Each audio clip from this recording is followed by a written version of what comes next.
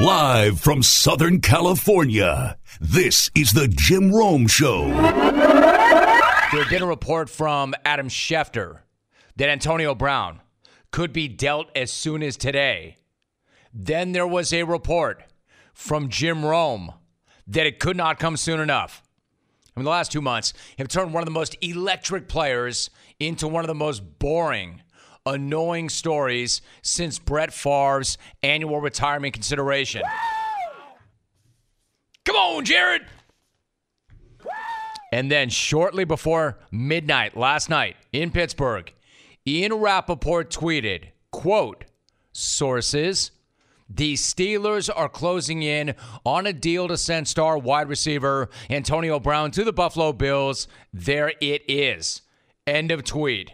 To which I say, there it is. There it freaking is. Antonio Brown to Buffalo. Mr. Big Chest. Mr. Big Chest. To the bright, shiny, and up-and-coming city of Buffalo. Antonio Brown running routes in the technology corridor. And then just like that, it was over. Our national nightmare was over. And the Steelers got over.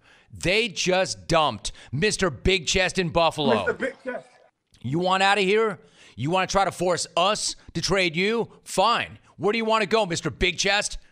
Where do you want to go? You want to go to Frisco? You want to go to Oakland? Maybe you want to play with Kyle Shanahan and Jimmy Garoppolo? Maybe John Gruden? Maybe Derek Carr? Hey, let me ask you another question. Do you like apples? Because you're going to Buffalo, Mr. Big Chest. Mr. Big Chest. How you like them apples, Chest? Mr. Big Chest.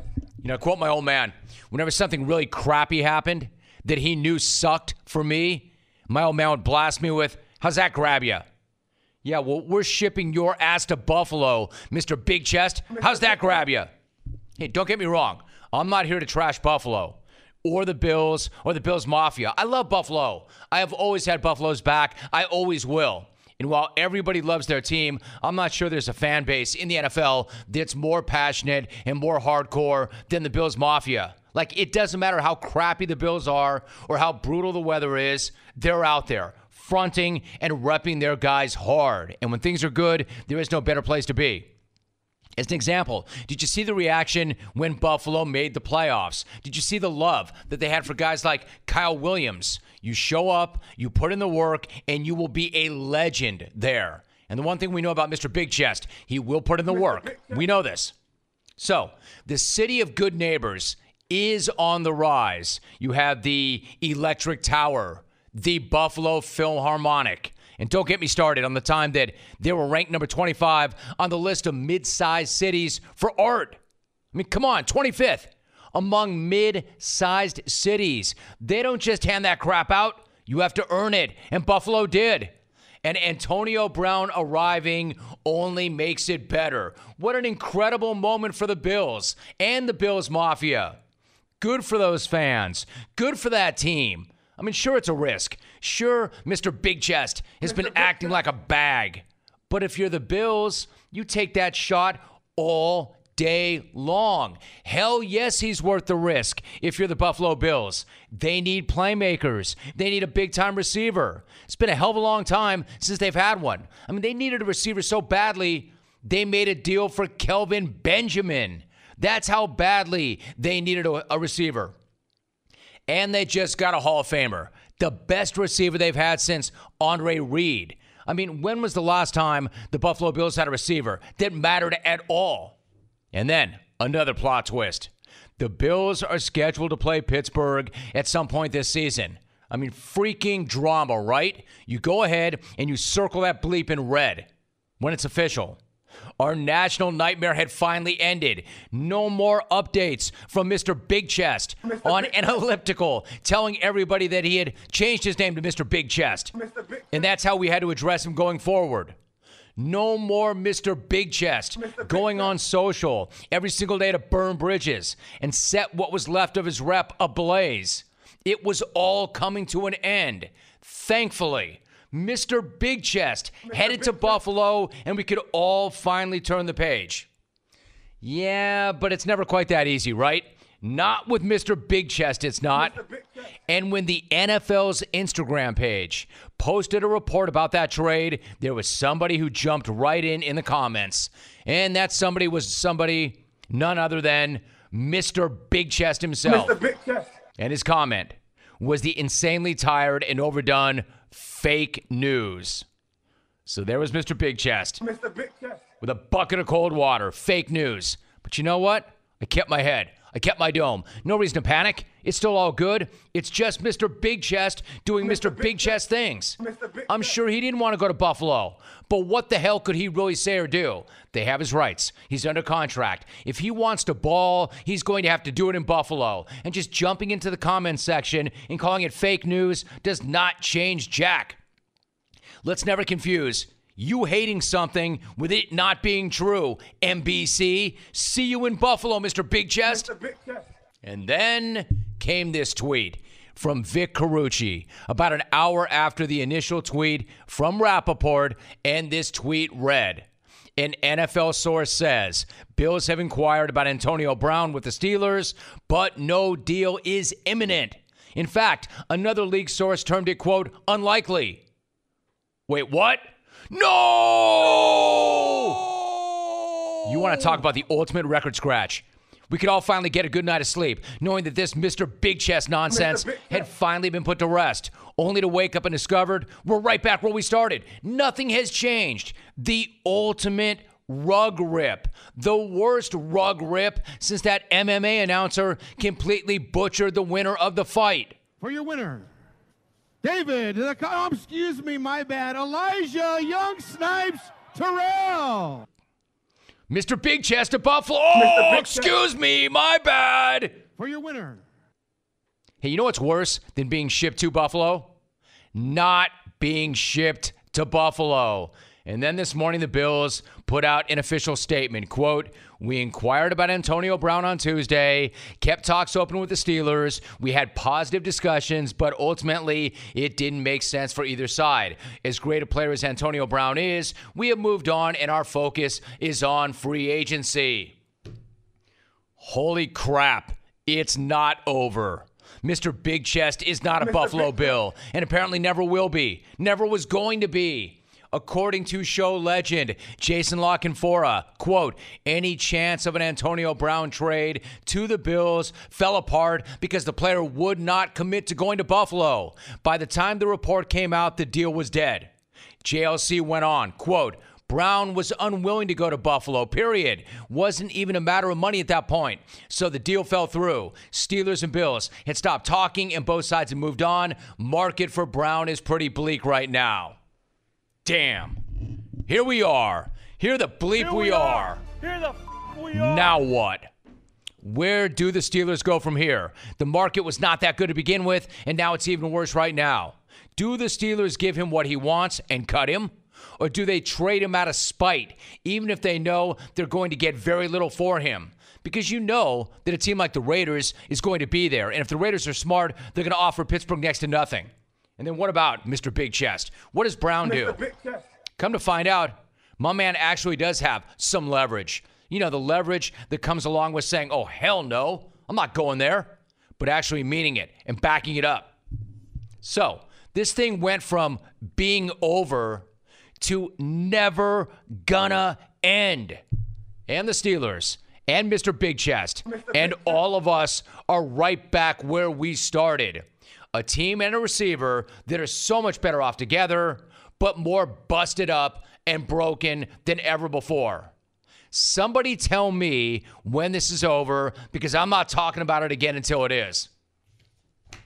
Biggest rug rip ever. Bills fans, how's that grab you? Nate Oates. Nate, good to have you back. How are you? Great to be on again, Rome. How you doing? Good, Weather's good out in L.A.? Matt, today it is, Nate. We've gotten a hell of a lot of rain. No one's going to feel sorry for us, but we've gotten a lot of rain. How about where you are? It's 32 right now, so it's like spring for us out here. You know what? I think I've got a kid from Florida. I took him out on some snowmobiles like a month ago. He wants to go again. We might go out on the sleds for an hour before the game tonight. Man, I love that. I love that. So what about it? When you bring a kid in from Florida, how do they react to that? He loves it. He keeps asking me when we're going to go on the snowmobiles again. So he's a transfer from Middle Tennessee State, Antoine. So I told him we might head out this afternoon. I like it. It's like perfect. The snow's still around, but it's not too cold. We might head out. Well, when you come to Buffalo, we'll get you on some snowmobiles. I'm in. I've been spending a lot of time in Wisconsin, so I'm about that life. I'm ready for it. Are you doing a repair that needs a special tool? O'Reilly Auto Parts makes it easy with our loaner tool program. Over 80 specialized loaner tools are available, so we're sure to have a tool in stock to help you get that job done right. Purchase the needed parts, put down a deposit on the loaner tool, and then return the tool in its original condition and receive a full refund. Nate Oates joining us. All right, so you clinched your second straight conference title, and you got the top seed in the conference tournament. Hey, Nate, I know you're not necessarily thrilled with how you finished some of the possessions in that game against Ohio, but how good did it feel to close it out and win that regular season title again? I mean, it was great, and you're right. We didn't play how we should have played, but we'll take the win. Sometimes, shoot, it's college basketball. Kids don't always play as well as you'd like. That's sports in general. But, shoot, to get a win, we're 3 games ahead with 1 game left. It's nice to clinch it, and now we can enjoy senior night. We've got 5 seniors that have meant the world to this program, so now we can really enjoy it. We're cutting the nets down after the game tonight, so it'll be a fun night for our Buffalo fans here. Nate Oates, my guest. Let me name check these guys. We're talking about C.J. Massenberg, Nick Perkins, Dante Carruthers, Jeremy Harris, and Montel McRae. What have they meant to you personally and to the program? I mean, if we go down the list, like Montel, we got 3 of those guys are JUCO guys, but Dante came for 3 years. So Montel and Jeremy have just been here 2 years, but the 2 years they've been here have been the 2 best years in the history of Buffalo basketball. You know, Jeremy was, we got him over. He took a visit to Texas Tech, so for a kid that talented to commit to come play for us here, he wanted to win and play right away, and he's been able to do that. He was the one that kind of torched DeAndre Ayton and got a bunch of national publicity in that Arizona win, and it was good. The one good thing with the Ohio, other than we won at Ohio, is Jeremy got himself going again. Hopefully he's like Mr. March. He had a little slump in February. He kind of did the same thing last year. Now he played great at Ohio, so hopefully he gets it going again. Montel's a 6'10" shooter that, adds another dimension to our offense. And then Carruthers, the kid from Rochester right down the road. He's this whole blue-collar mentality that we've kind of adopted. That's kind of Dante. He plays so hard. He takes charges. Everybody that watches us play loves watching Carruthers play. And then you go to the 2 guys that have been with us for 4 years. This is my 4th year as a head coach. It's CJ and Nick's 4th year in the program. They've been with me every game I've coached here as a head coach, so that's a little bit special. You think, Nick, I've known Nick since his freshman year in high school. I was a high school coach in Detroit area, and that's where Nick comes from, so I've known him for 8 years now. But, so obviously that's a special relationship, and he's been great. CJ's got a chance to leave as the all-time leading scorer in school's history, and he came to us with one offer. He came to us in the spring of his senior year and basically was begging us to take him.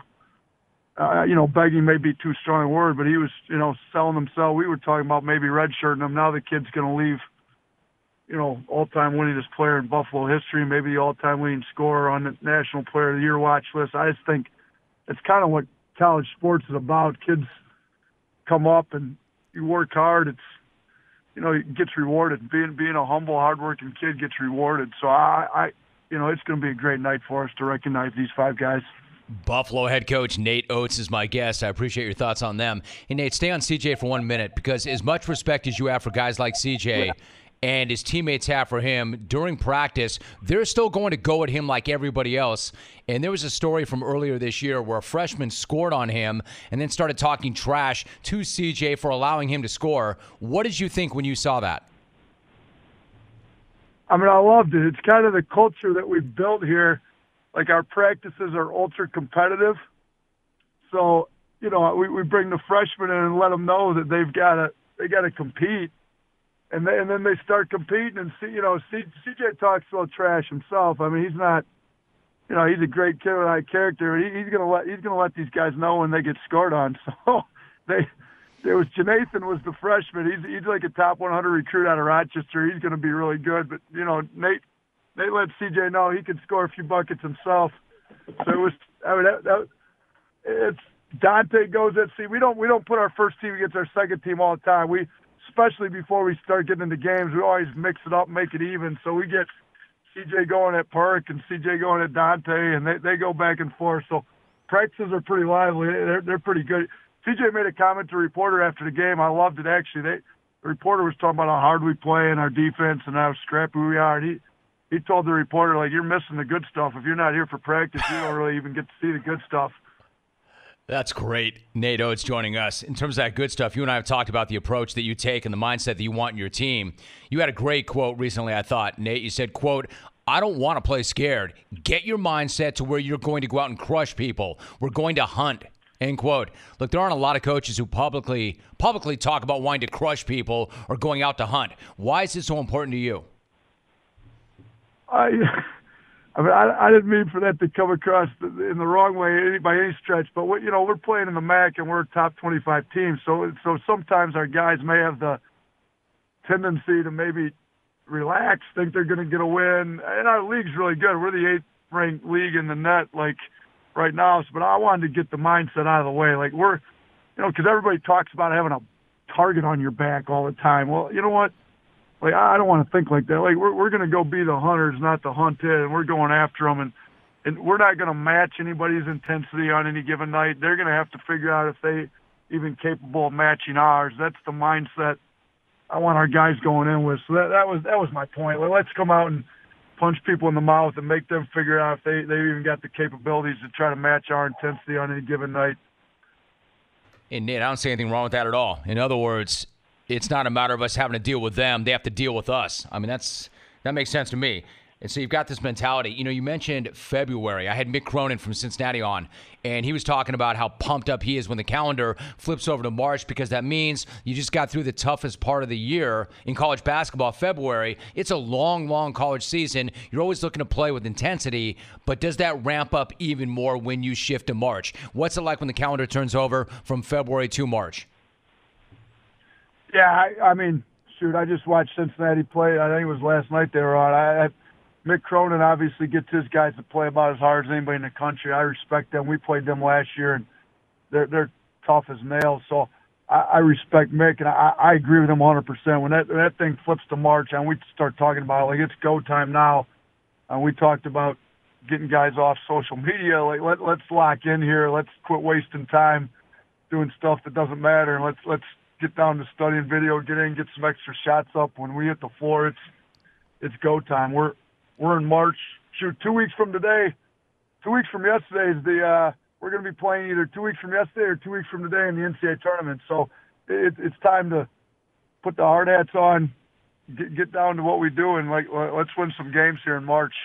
Hey, Nate, I'm not a coach. I don't have a team, but I do have 2 kids. I've got a 17-year-old son, a 14-year-old son. That social media thing, that's real now. That's a real deal. Like, how do you monitor that? What would you like to see your guys do with social media? How much can they do and how much should they not do? How do you approach it?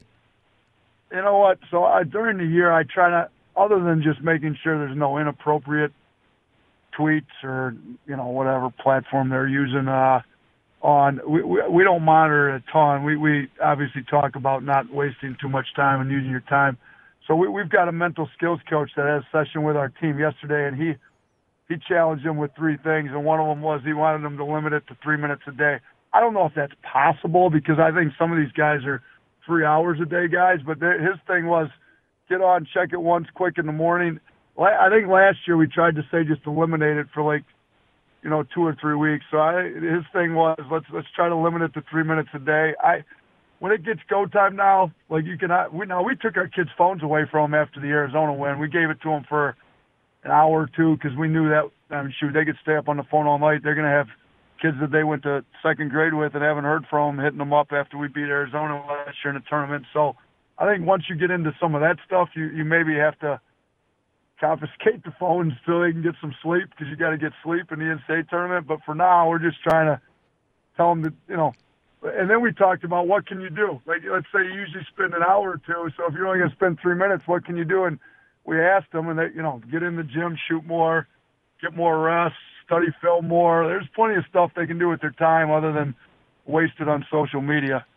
Nate Oates is my guest. All right, Nate, you know how this goes, right? When you have the level of success that you're having, your name is going to come up for other jobs. But as you've said, quote, everybody assumes, Coach Oates, you're having a great year. You're not going to be here much longer. And I'm like, why not? Look, Nate, you're in the top 25. You have been for most of the year. The expectation is not that you're going to go to the tournament, but that you'll make a deep run. Do you really need to go someplace else to have the kind of success that you want to have? I think we've proved it. We've been in the top 25 ever since the second week of the polls. I think it's been 18 straight weeks. So we've got what we need here. I think the administration likes what we're doing. You know, they're talking to me about making sure we stay, and I'd love to stay. You've got kids. I've got 3 daughters. They don't want to move. My wife doesn't want to move. So let's build it. I mean, there's been other programs that have built it. Gonzaga wasn't what they are now 20 years ago, and Butler the same way, VCU the same way. There's been plenty of programs that have built it and continue to build it and keep the thing going. So hopefully I'm still here next year. That's what I'm planning on. We got 2 kids on official visits this weekend, and I'm planning on coaching them. So we love it in Buffalo. We've got the whole blue collar thing going. The city's embraced us.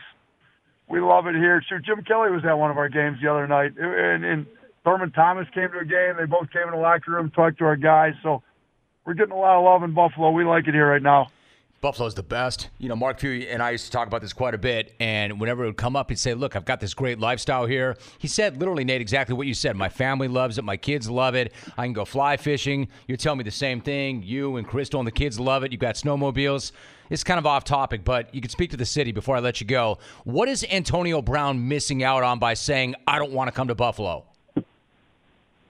I mean, look, this is as blue collar as it gets in Buffalo, and the sports fans here are nuts. Like even when the Bills weren't very good, they supported them like crazy. You know, even when the Sabres aren't good, they support them. So now, I mean, the Bills are getting good. So I was talking with a local radio guy this morning about the Antonio Brown thing a little bit. Like, people kill Buffalo for the weather. Well, you know what? The weather's not any different in New England with the Patriots. They play outside. Like, once you start winning and build a winning culture, like, people will come. The weather doesn't have anything to do with anything. It's more a winning culture. We don't have problems recruiting here to Buffalo with the weather. We got the same weather, and we got kids from Florida and Dallas and California, and we're all over the place on our team. So build a winner.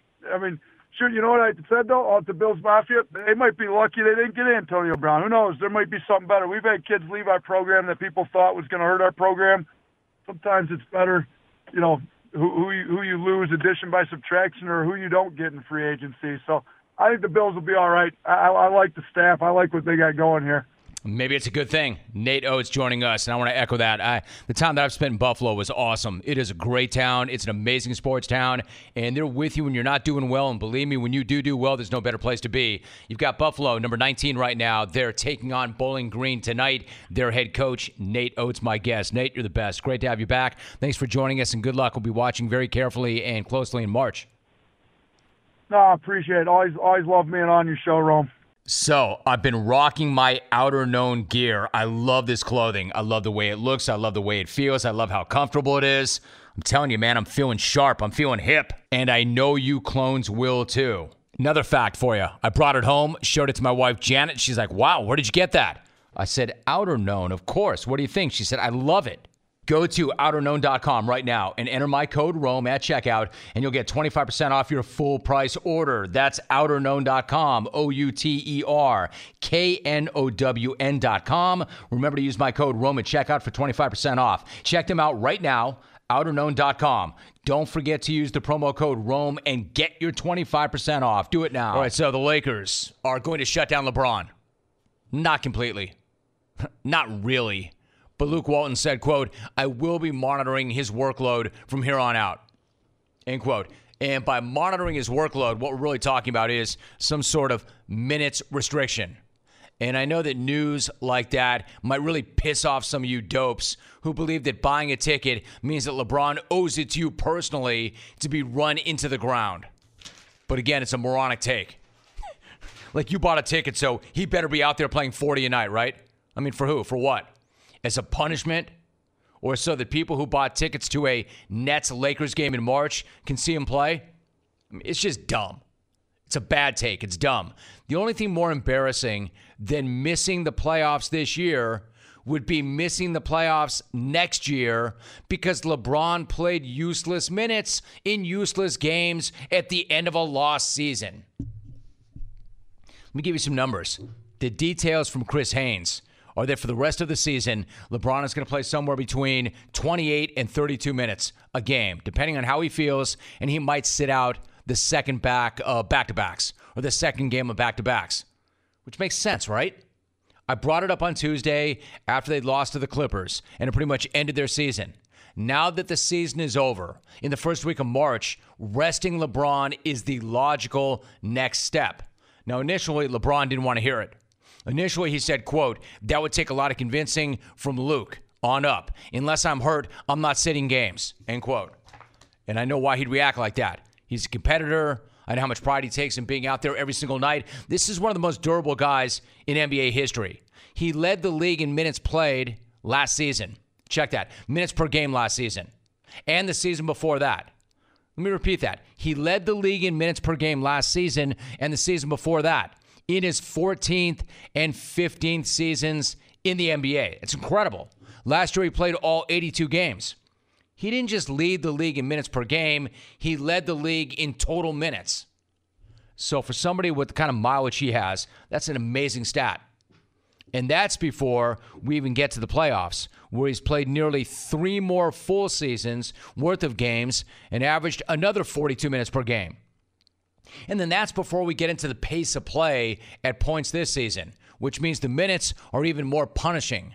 This is a guy who's got a ton of mileage on him. The fact that he's still playing at this level, at this point in his career, with all that mileage, is ridiculous. And the only thing more ridiculous would be to keep running this guy out there for absolutely meaningless games. So what I'm saying is they have to limit him. Not only does resting LeBron reduce the risk of injury this season, it also reduces their chances of winning so they can keep increasing their chances in the lottery. Because that's what Laker fans back to right now. Laker fan is back to caring about the lottery. The lottery is the only thing that matters right now. Because the best case scenario is Zion, and the second best case scenario is a better pick to include for Anthony Davis. Suddenly, lose-lose becomes win-win. Oh, and speaking of Anthony Davis, how bizarre is it that according to reports, the Pelicans would like nothing better than to shut him down? Davis would like nothing better than to be shut down, but the league has made it clear that he has to keep playing. So the Pelicans have to play a guy that they don't want to play, who doesn't want to play, while the Lakers are going to shut down a guy who does want to play. NBA action, it is fantastic. Get back to LeBron. I've got no problem with the Lakers monitoring his workload or limiting his minutes. If anything, my problem is that's not enough. Don't monitor his workload. Don't limit his minutes. Man, shut this guy down. Why put him out there for even 28 minutes in a game that doesn't matter? Again, for who? For what? For Bob in L.A.? Every single game, run his ass down. Why?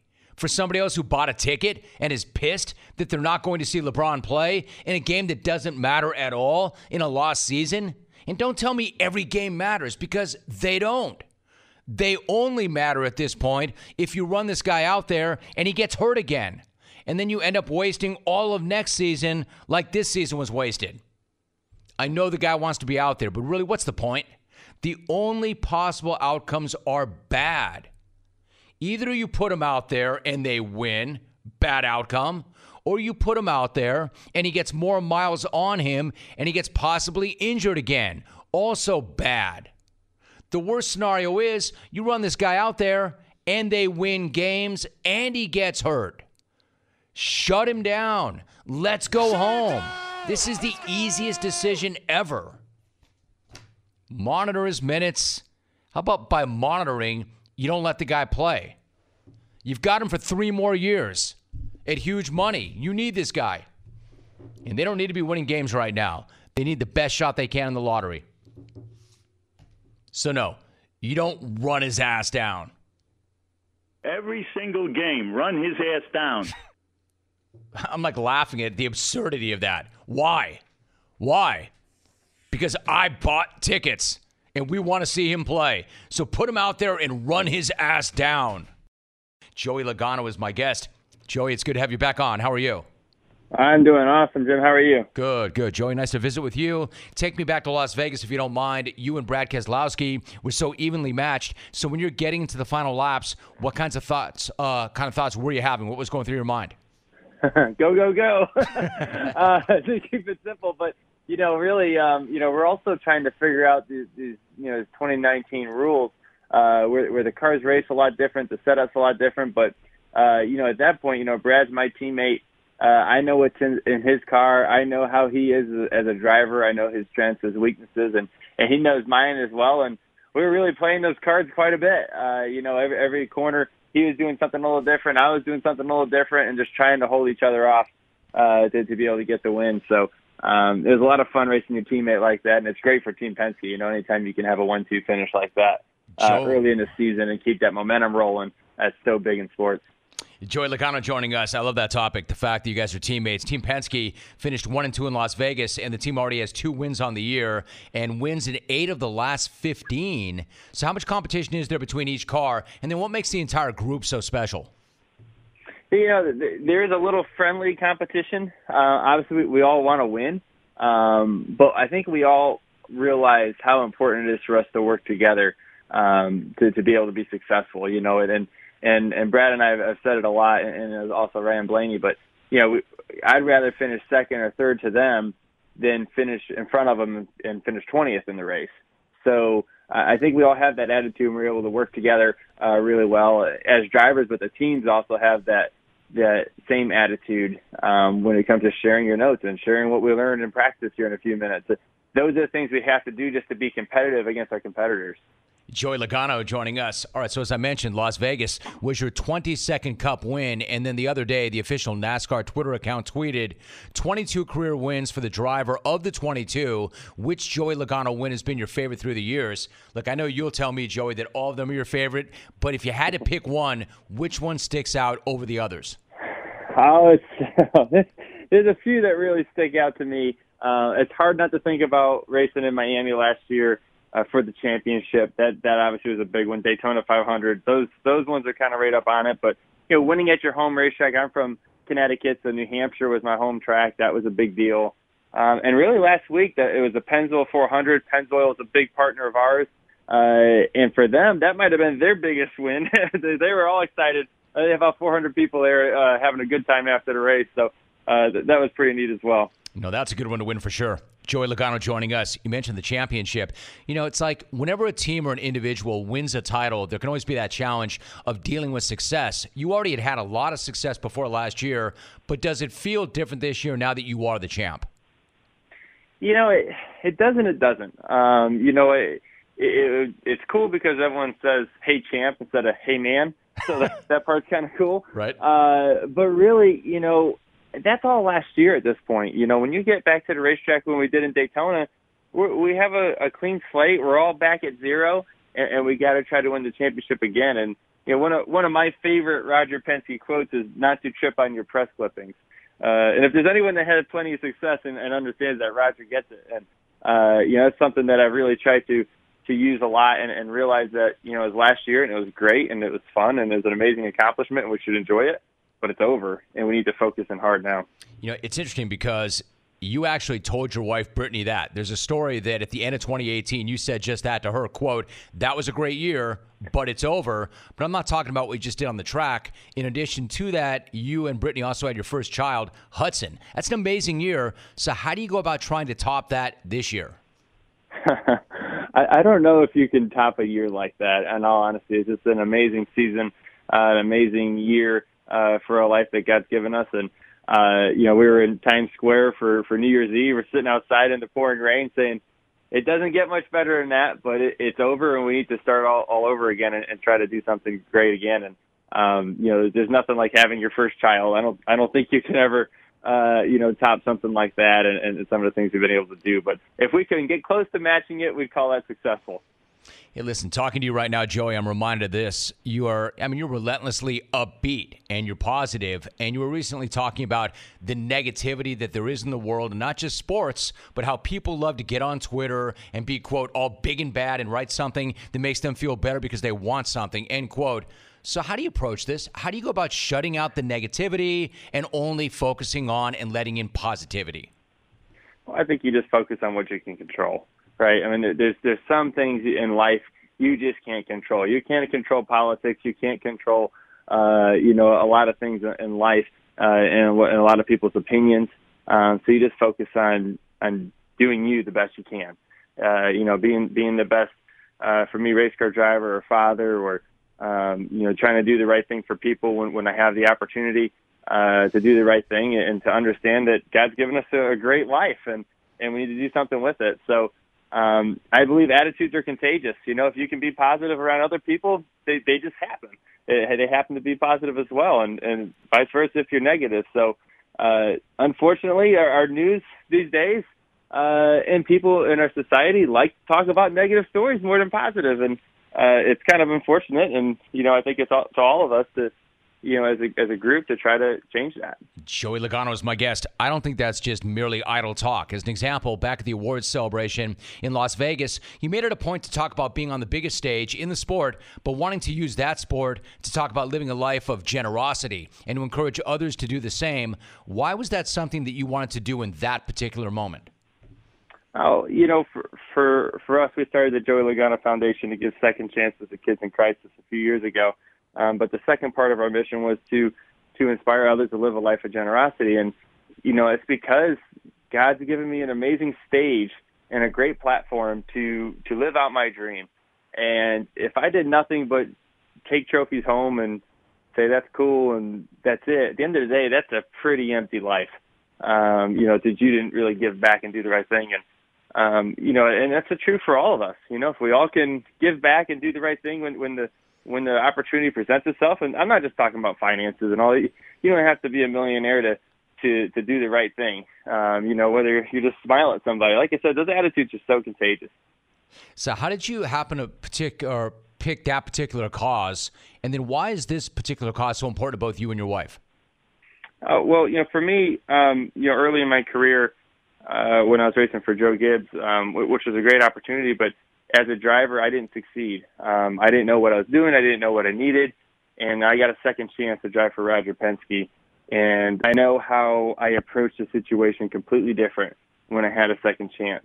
And I kind of knew what I wanted. And life in general, and how many, a lot of times just need a second shot. They just get through life and make some of the wrong decisions. Maybe don't have the best role models in their life. A lot of kids maybe don't have the best parents and make the wrong decisions, and they got to live with those consequences of the decisions they made when they were 15 or 16 or even younger, and they don't have the chance to overcome that. And so we work with a lot of organizations, that give these kids the resources and, the smarts that they need to hopefully make the right decision to become contributing members of a society, which is, really important in our country right now. So, knowing what it's like for me to have a second chance, I can imagine what it's like for everybody to be able to do something again and do it better. Good for you. I like that. One last thought, Joey. You mentioned your time with Joe Gibbs. So maybe what do you know now as a driver that maybe you didn't know then?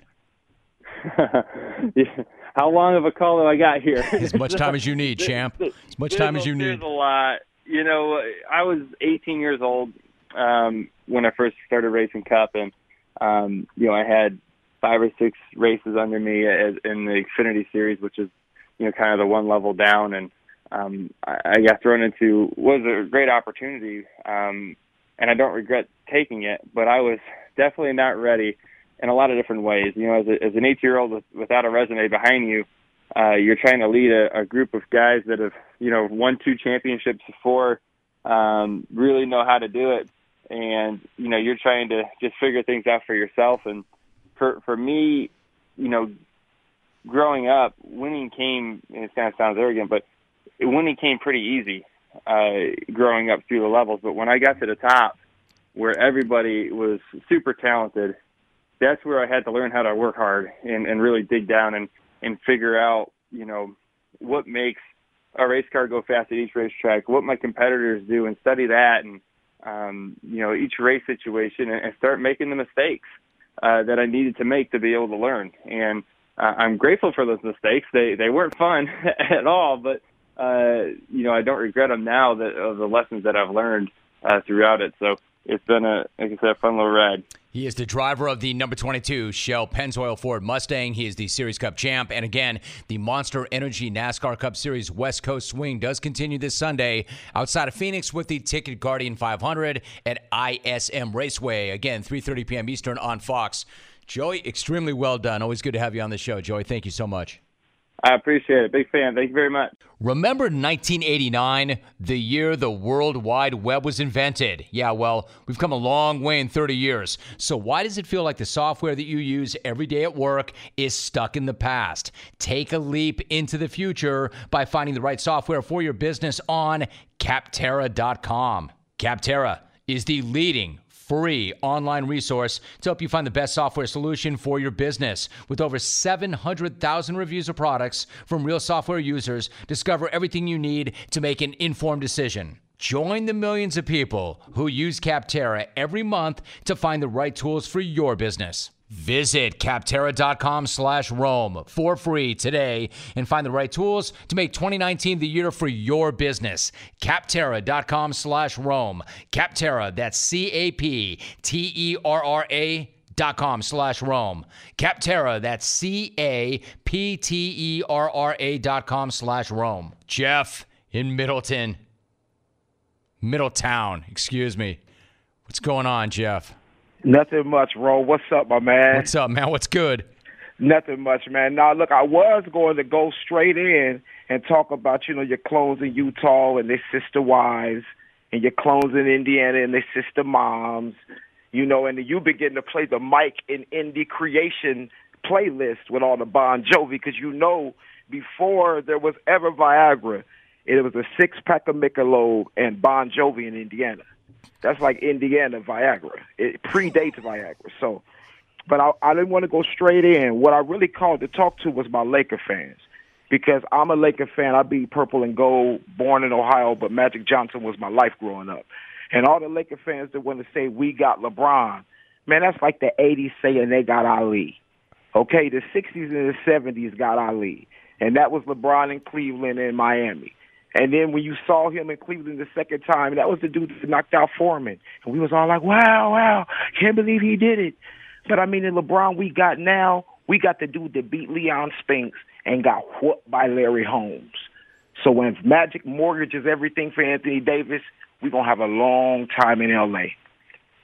But back to the clones, Rome, and all the fake dudes. The clones nowadays, I be seeing them, and I've been watching you, and I duck out from behind, the romaine, roll me some romaine, and I duck out every smack season and holler at you. And the main reason I holler in Rome is because these dudes ain't me. They trash. So what you need to do is you need to wrap my golden ticket around my rack and go on and get me in the ball game, because they be getting run like LeBron on a Monday night against the Clippers, and I stay getting racked like a stripper on Friday night at Magic City. So I stay who I am. Minnesota Fats, Doctor always get a rack. You check out my percentages. I stay getting racked. And thank you for letting the clones use the GPS. Warn me being the Antonio Brown, Mr. Big Chester Smack. And I'll holler at you in the springtime. Holler me up, Ron. It's on. Jeff, my man, it is on. Give it to him. I've got a golden ticket. I've got a golden ticket. Only one way to find out. Let's go to Arlington, Texas. Mike. Raider Mike, what's up, brother? Van Smack. Thanks for taking the phone call, bud, and epic of you to put me up. Jim, I've been following with bated breath this entire soap opera unfolding with Antonio Brown. It's been like the young and the big chest for the last 24 hours on Twitter. I was up last night following it, and props to Rap Sheet for trying to bust that story. Unfortunately, right now, right in the middle of it are the Raiders.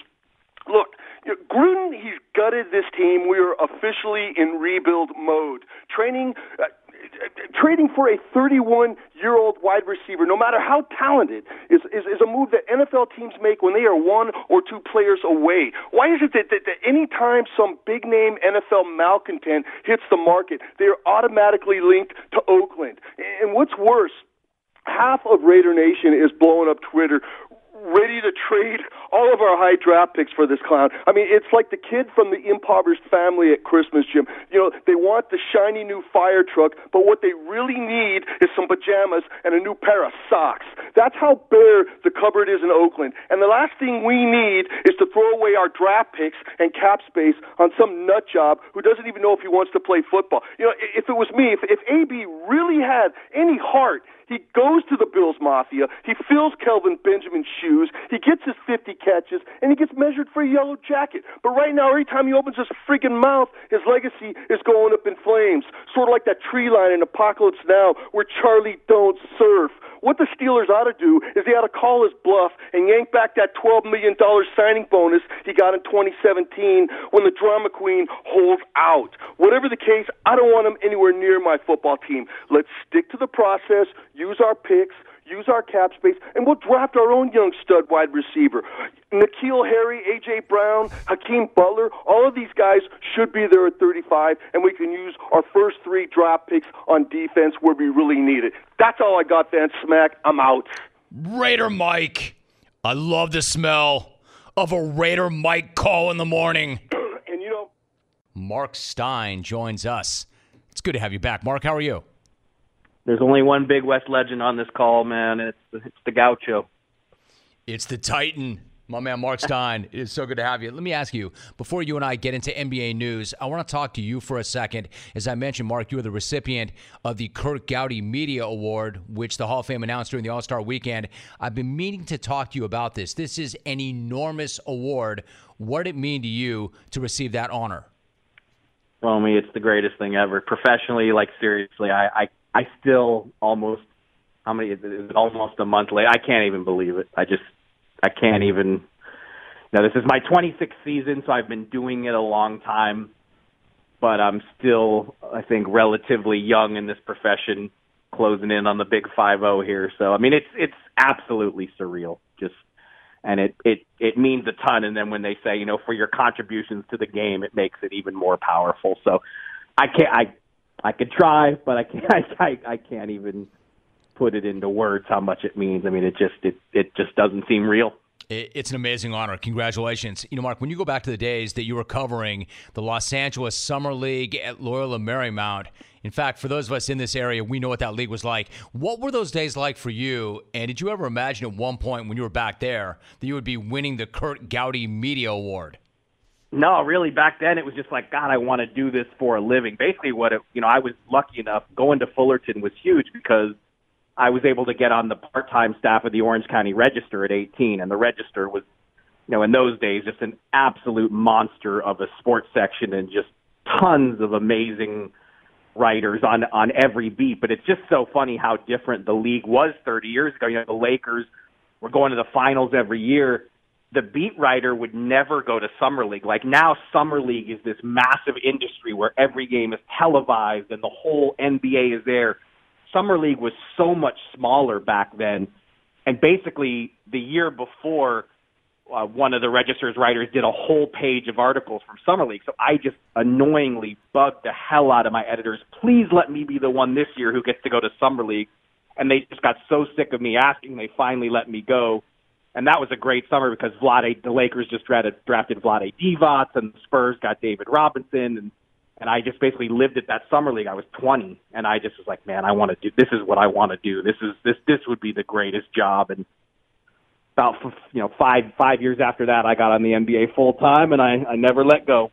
Mark Stein joining us. Listen, really quickly, I don't want to turn it into a complete retrospective and a trip down memory lane because, as you point out, you're still young in this business. You've got a lot of work ahead of you. But as you look back on all the stories and all the players that you covered, who sticks out to you the most? Like, what were some of your favorite stories, and who were some of your favorite guys to talk to? Well, look, from a pure interview perspective to this day, Barkley is just about the best. I mean, there's just, he's still making news this week. I mean, everything the guy says is explosive, and he's just a great talker who, opens up to us. But I think just in general, what I've loved about the NBA, and I think you would back me up on this, you've been having NBA guests on for as long as I can listen to you. Of the major sports, it is the most open, and I think these guys show us their most real self better than any of the other sports. Durant, Kyrie Irving, we've been banging on these guys all year long. They're unhappy, they're this or that, but you know what? It's real. They're showing us their real selves, and I don't know if that happens in the other sports. But look, I got to cover Magic's comeback in '96, first year of Shaq, Kobe, obviously in Dallas, Nash, Nowitzki, Cuban, the whole Warriors. I could go on and on and on. I've been too lucky, man. We could be here for hours doing this.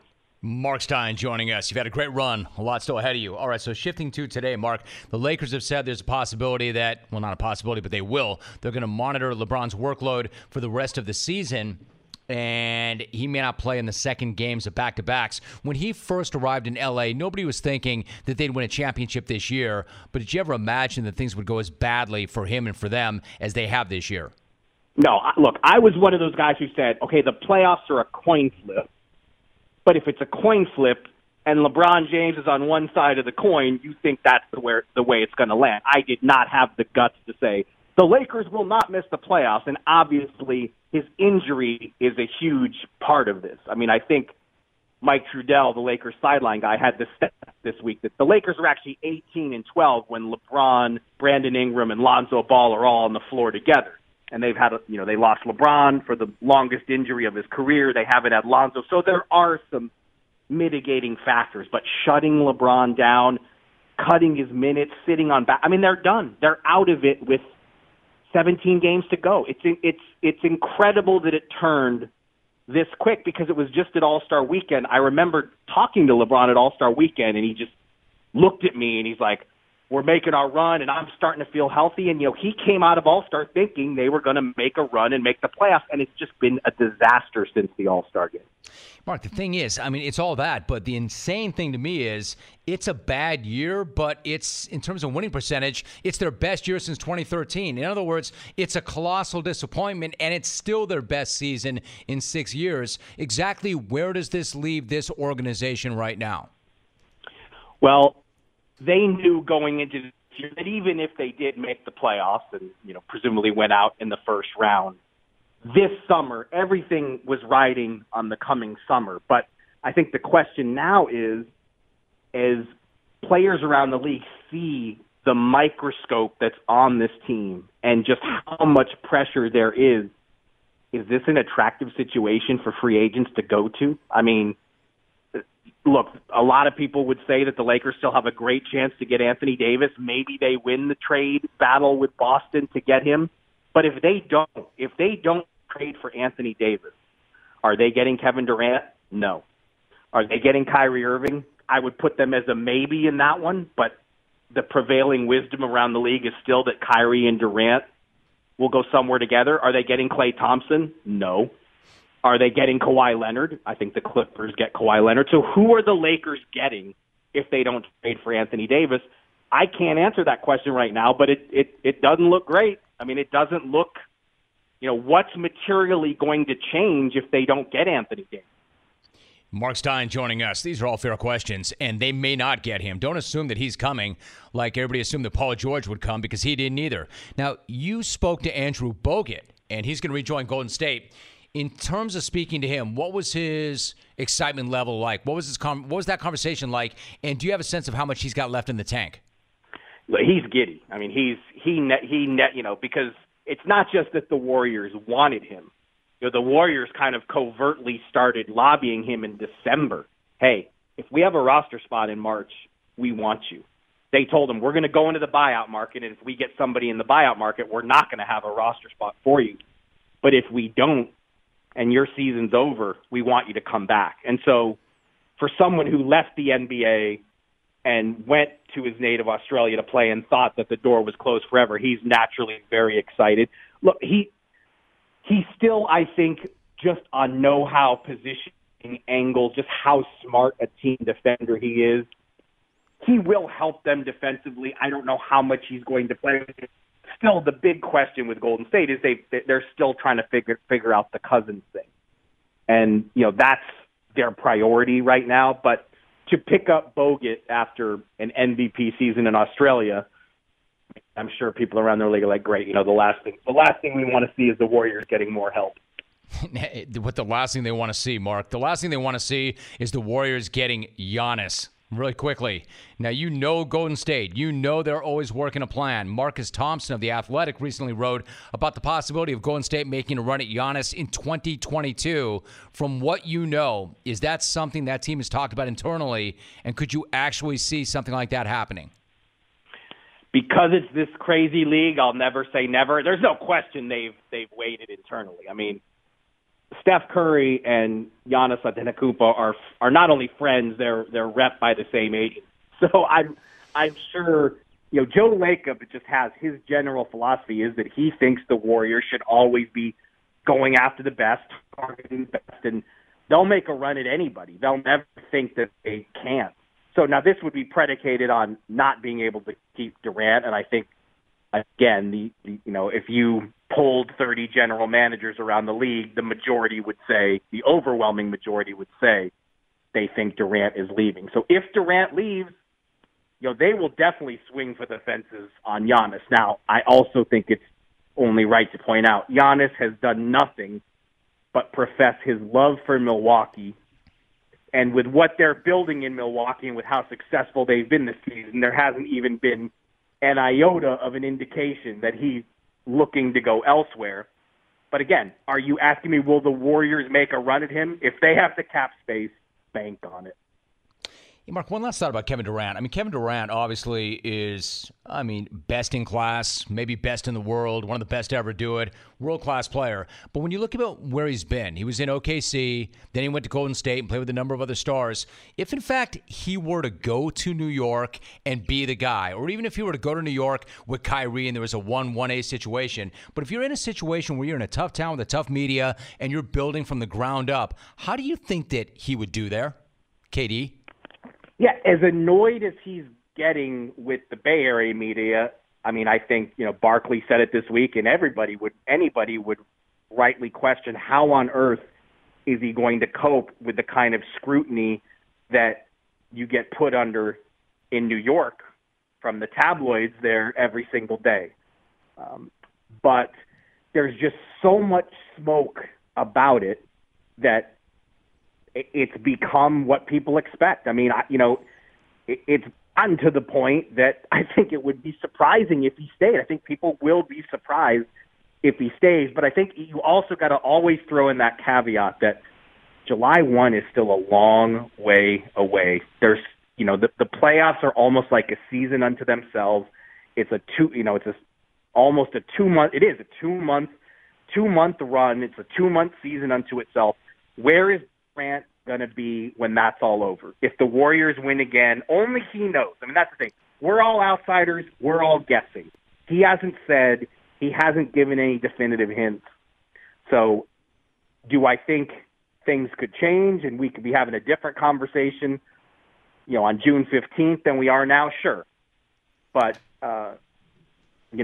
there's just so much talk about it that you can't dismiss it. No one, I can tell you to dismiss it and nobody is. So, no one's going to listen to me. My man, this is why they gave you the 2019 Kurt Gowdy Media Award, because of analysis like that. That is so true. So much could happen between now and then. And when you talk about the postseason being a season unto itself, nobody more so than for Golden State, who's been biding their time and waiting to get to this point because they know, and it is a season unto itself. He covers the NBA for the New York Times. He is the man behind the New York Times NBA newsletter and is the recipient of the 2019 Kurt Gowdy Media Award. Mark, congrats again for that. You earned it. It's a tremendous honor, and it's great to have you back on the program.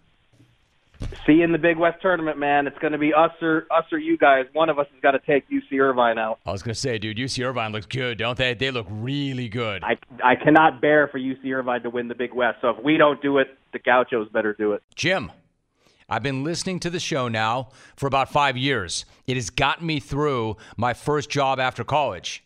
How did Alvin's week that was get started? How does he turn it around so quickly? John in Iowa. Such a good question. John. But it's not for me to answer. It's for the legend himself to answer. Alvy, move it over. Slide on over. Get behind the microphone. Let us in. Everybody wants to know exactly how it is you do this. Your process, your methodology. Go ahead, Alvin. Step right up. Hey, Jim. Hey, Alvin. Dude, don't act like you're sitting in the electric chair. This is going to be easy. All right, so this guy wants to know, number one, how did the week that was get started? It's actually been 10 years. But he's been listening for 5 years. Right, so... But thanks. Are you correcting me or are you correcting him? So I believe it started in a meeting. Jason Stewart. It was actually Jason Stewart's idea. No, I doubt that. It was actually my idea, but go ahead. To make a weekly mix. It kind of rooted from that. Like, we wanted a new mix every week, so it started like that, and then it kind of became this like highlight reel. Let me interject with one thing. That one thing being, that's not what happened, Alvin. How this went down was I came to you. You had your Alvin's mix. But I got the entire crew together. We had a point in time where there was kind of a fork in the road, and I said, guys, I need everybody to step up. Alvin, you are super talented. You could do even more. I would like for you to do more. How about the week that was, or something to that extent? That's how that went down. Exactly. Right. Perfectly. Okay, there you go. There you go. All right, so the other question is, and it just got better and better and better and better. The other question being, this guy wants to know, how do you turn it around so quickly? What is the process? Is it a quick process or no? I mean, it is pretty amazing. I Yes, really it is, can't Alvin. explain it. It's a gift. You know, some people can do these things. Many. I can. So, dude, I'm in shock. Like, let me pick up my jaw off the ground. No, Alvin, you're a gift. I can't even believe what I just heard. Did you just say that this is a gift? Not many people can do these things, but I can? I mean, do you see it anywhere else? I don't. Holy crap, this is amazing. No, Alvin, I've never seen it anywhere else. I've just never seen you step up like this and articulate it as such. In short, I've never heard you step up and say things like, tell me how my ass tastes. Hey, you think you can do this, Van Smack? Yeah, that's what I thought. I didn't really have that much time to prepare an actual answer. Oh, no, this is as natural and real as it gets. How you like me now? Dude, what's gotten into you, and why don't we talk more often? You got a swag today that I haven't seen since you were crossing fools over, putting them on roller skates, and shattering ankles in high school. We should probably get to it soon. It's already... Yeah, we should. Walk off on that, legend. All right, Alvin. Thanks, Jim. See you later, bro. I am absolutely stunned by that. All right, so let's see if he can live up to all that hype, all that junk that he was talking about himself. I know he can. He's a legend. He's Alvin freaking DeLauro. Roll it, King. Go, go, go. Yo, clones, what's good? Welcome to the jungle. A lot of crazy things out of the combine. Good things out of the combine. A freak show coming out of the combine. Ordinarily, I would have started right there, except I can't, because I can't stop thinking about the disaster that is the LA Lakers. Oh, my God. LeBron inbounded the ball. He threw the ball off the back of the backboard. Smacked by a team that was sitting on 12 wins in March with nothing to play for. If that's not laying down, what would you call these it? goofballs ain't gonna do shit. These dudes are DOA. Like the Lakers, we lost to the Suns. Signed the parents Menendez. What I like about Roman's show, he likes takes on the Menendez brothers. Dave Roberts. Hey, Romy, I got a surprise for you. You ready? Yes. Romy, the Dodger faithful right here, Camelback Red. Matt Norlander joining us. And then, as you well know, because Mark Few is a good friend of the show, he has done this most of the season without last season's leading scorer. What he said about Mark Few is so true. Back in the day, it was always about the next thing. Get to the next job. Get to a bigger conference. Get to a bigger paycheck. Get to the chopper. This was the one guy who always said, why? Why do I have to? Why do I have to leave? Peter DeBoer joining us for a few more moments. Can he handle being pushed hard, pat him on the back more than kick him in the... If you're just killing yourself, man, and you're like mile 24, and somebody come and just rips you right off the course, like, sorry, son, you didn't get it done. Start over. That would suck. What should he do between now and that day to give him the best opportunity for finishing? Give his bib to somebody else. I don't mind having a heinous pace for this race. Wow, that was well said. And the rebound goes to who else? Pat Beverly. It's a chip on my shoulder. And how's that taste, Laker fans? Tell me how my How is it living in a Clippers town and running around with a big dump in your pants? This pisses me off. Take that fool in Akron. He allegedly opened $2 million. The dude's worth half a bill. That'd be like me throwing a couple nickels and a few bombs and prancing around saying I ended world hunger. Brandon Copeland joining us. What was it like teaching that first class at your alma mater? Man, nerve-wracking. You check the armpits of my shirt, more sweat than on a game day. I didn't really come into this game to be cameras in my face, be famous, be a celebrity. You're lucky he even performs for you bastards! Leave Kyrie alone! Chris Mannix, are you in any way compromising the quality of your life because you are going hard? I don't think so, Jim. My artificial Christmas tree is still up. I think I could use a little more free time. Right, bro. And you'll never eat solid food again. You'll never have a meal that doesn't involve a straw ever again. Justice Hill is my guest. Rest and recovery is so huge. Are you a part of Nap Nation? I can nap it out, really was. It's hard out here because it's so sunny all the time, but yeah, back in Oklahoma, I can get my naps in. You know, you clones, it's like, I don't even know you anymore. I think you've all grown up. Isn't today Fat Tuesday? Not one request, not one suggestion, even for our fat celebratory announcement? You fat ass. Leadership, not good. This happens every single year to any quarterback worth a damn. It happened before this guy, and it's going to happen to the next guy. It always happens. It's draft season. Christian Wilkins joins me in studio. You spent some time as a substitute teacher. What was that like? Man, that was great. It was really special to do that. You know, I felt like Arnold Schwarzenegger in Kindergarten Cop. It might be a tumor. It's not a tumor. You got kids running up to you, crawling all over your leg like, Mr. Wilkins, Mr. Wilkins. Way against you on this one, buddy. Talk to me. They should run him every single game. Run his ass down. All 48 minutes. I don't care if they lose by 48 points. You run his ass down. What are you talking about? Ron Benamore joining us. You know what? I think I kept me open. I think I'm bleeding hurricane red here, and my family's from here. Growing up here, I want to see it succeed. Real pride, gone. I will tell you how to get over on a casino. Do it. You got to call Brad Pitt, Don Cheadle, Matt Damon, all those guys, and get another Ocean's 11 going.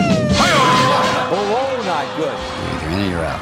Right now. When I ordered my second beer, they cut me off too. This guy's not outstanding in those areas. In other words, you liked Heath Schuler, so shut the hell up about Kyler Murray. Not good. Jason Lockenford joining us. What was your reaction about Kyler Murray? As long as, nobody drops a piano on his head or an anvil or something, he's going to be the first overall pick in the NFL draft. Wore James Kelly's anorexic arms and blow pop dome forehead. Nate Oates. Great to be on again, Rome. What is Antonio Brown missing out on by saying, I don't want to come to Buffalo? Addition by subtraction. I think the Bills will be all right. I like the half. I like what they got going here. How long of a call do I got here? Before there was ever Viagra, it was a six-pack of Michelob and Bon Jovi in Indiana. That's like Indiana Viagra. Anywhere near my football team. Let's stick to the process, use our picks, use our cap space, and we'll draft our own young stud wide receiver. There's only one Big West legend on this call, man, and it's the Gaucho. How many other teams up the jumble every day for the past week? Copper's dog dad. Hey, man, I appreciate it, Jim. Keep doing your thing. I had to beg my boss for a day off just so I could call in. Your hand is near my crotch. Suck my I didn't mean it. I wouldn't have said it. Run his ass down. Happy International Women's Day. Below, not good. Goofballs. Romy, take care of yourself. Thanks again for having me on. Or Alex Trebek. Good night now! Oh, Parody Larry, I was going to go to you. We're out of time. Now, you know what, Larry? Let me get it in quickly. Parody Larry. Lawrence, you're on the air. Sitting on the bench in L.A. Good night now!